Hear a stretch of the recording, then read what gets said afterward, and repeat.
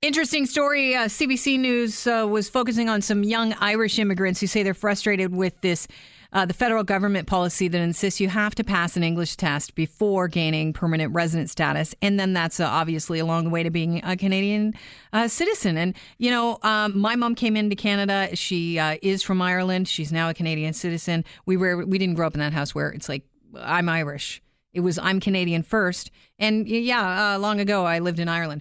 Giddy Mammon's joining us right now. He's a Toronto immigration lawyer. Besides the fact that the test costs $265 online, he has a few problems with the test. Giddy, welcome to the show.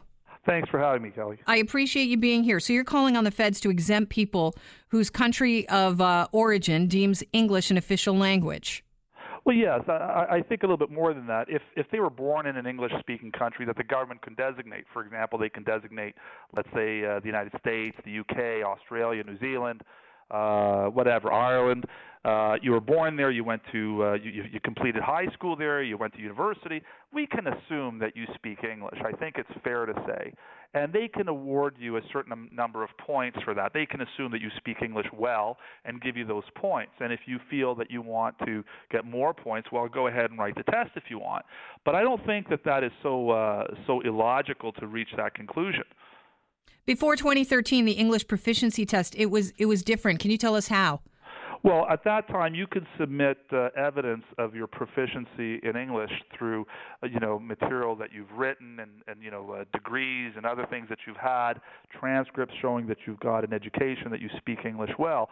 And before that, there were personal interviews at one time, right? You would have an interview at a visa post, and the officer during the interview would make notes and say, yeah, he speaks English and French like this and like that, and awarded the points. But now you can't even apply under our new express entry system without having taken the test and submitting the test results.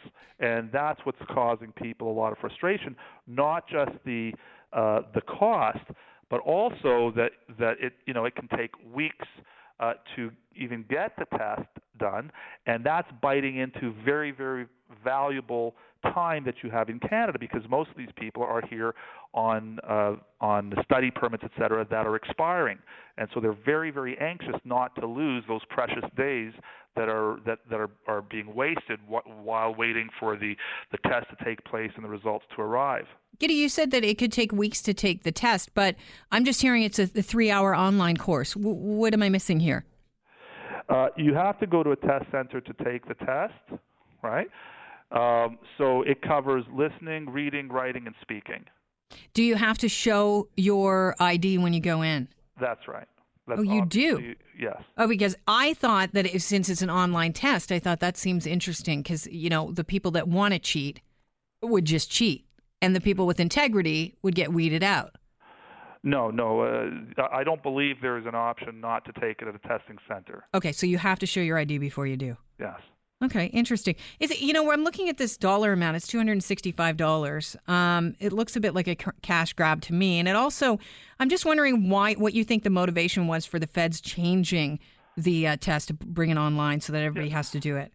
Yeah, so in fairness to the government, they don't pocket that money, okay? That goes to the organization that conducts the test. So that doesn't get paid to CIC. However, if you ask me what the motivation is, I would say basically the government wants us to do all the work for them.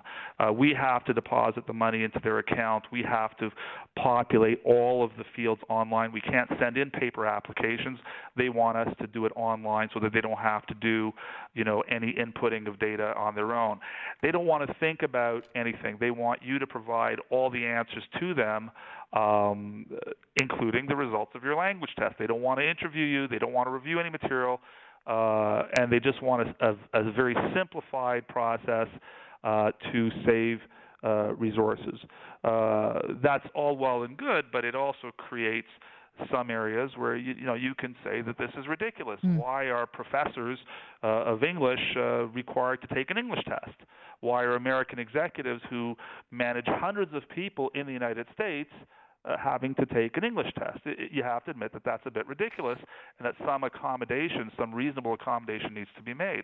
We're talking with Giddy Mammon, who is an immigration lawyer here in Toronto. Migrationlaw.com is his website. Giddy, I just want to ask you about this. Is there any part of you that feels perhaps this is the government, the feds, wanting to keep people happy by saying that everybody has to take it? They want to keep people happy who don't want people coming into Canada who don't want to speak English. This is sort of, saying, well, we're making everyone take a test. Well, that may very well be the case. I just don't think that's good policy. Mm-hmm. I don't think that you treat everybody the same. If you give one person a welfare check, doesn't mean you have to give everybody a welfare check. If we require visas from people in one country, that doesn't mean we should require visas from everybody. You have to take a look at the real world situation and make reasonable decisions. Mm-hmm. In my opinion, we could be acting more reasonably. I've heard many times over the years people say, well, why should nationals from my country require a visa to come to Canada when Americans and British people don't? Well, because it's a different scenario. One country has certain statistics. For example, people who come from the UK come to Canada and they leave after a week or two. People from, let's say, countries that are in conflict, whether it was Syria, Afghanistan, whatever it is, if they came here, they would behave differently. They would stay in many cases and not go back. So we don't treat everybody the same, and to say that we do is just nonsense. And so here, I don't think there should be any problem with someone being given the benefit of the doubt that if they went to, if they were born in the States and studied in the States and worked in the States, I don't believe that you should have any questions that they speak English at least well. What kind of feedback are you getting back from the government? Well, the government's not going to change this. I don't believe that in any way that they're going to make an accommodation because, they've been trying to pass off the work to the clients. They increase the fees all the time and deliver less service. So even that logical leap, they're not willing to make. They just don't want to have to think about, this guy was born in the States, he worked in the States, he was educated in the States. They just want a number in their computer system, and that's all they want. And so if it conveniences a whole bunch of people, too bad. I think that's the attitude that's prevalent in Ottawa. I don't think it's so much that we want to treat everybody the same. We're going to use that explanation, right, to get everybody to do our work for us so that we don't have to think about anything. Right, they're just going to pass it off. That's right. I really appreciate your time today, Giddy. Make a lot of sense and really have clarified some of the questions that I had about this topic. Well, thanks for having me, Kelly.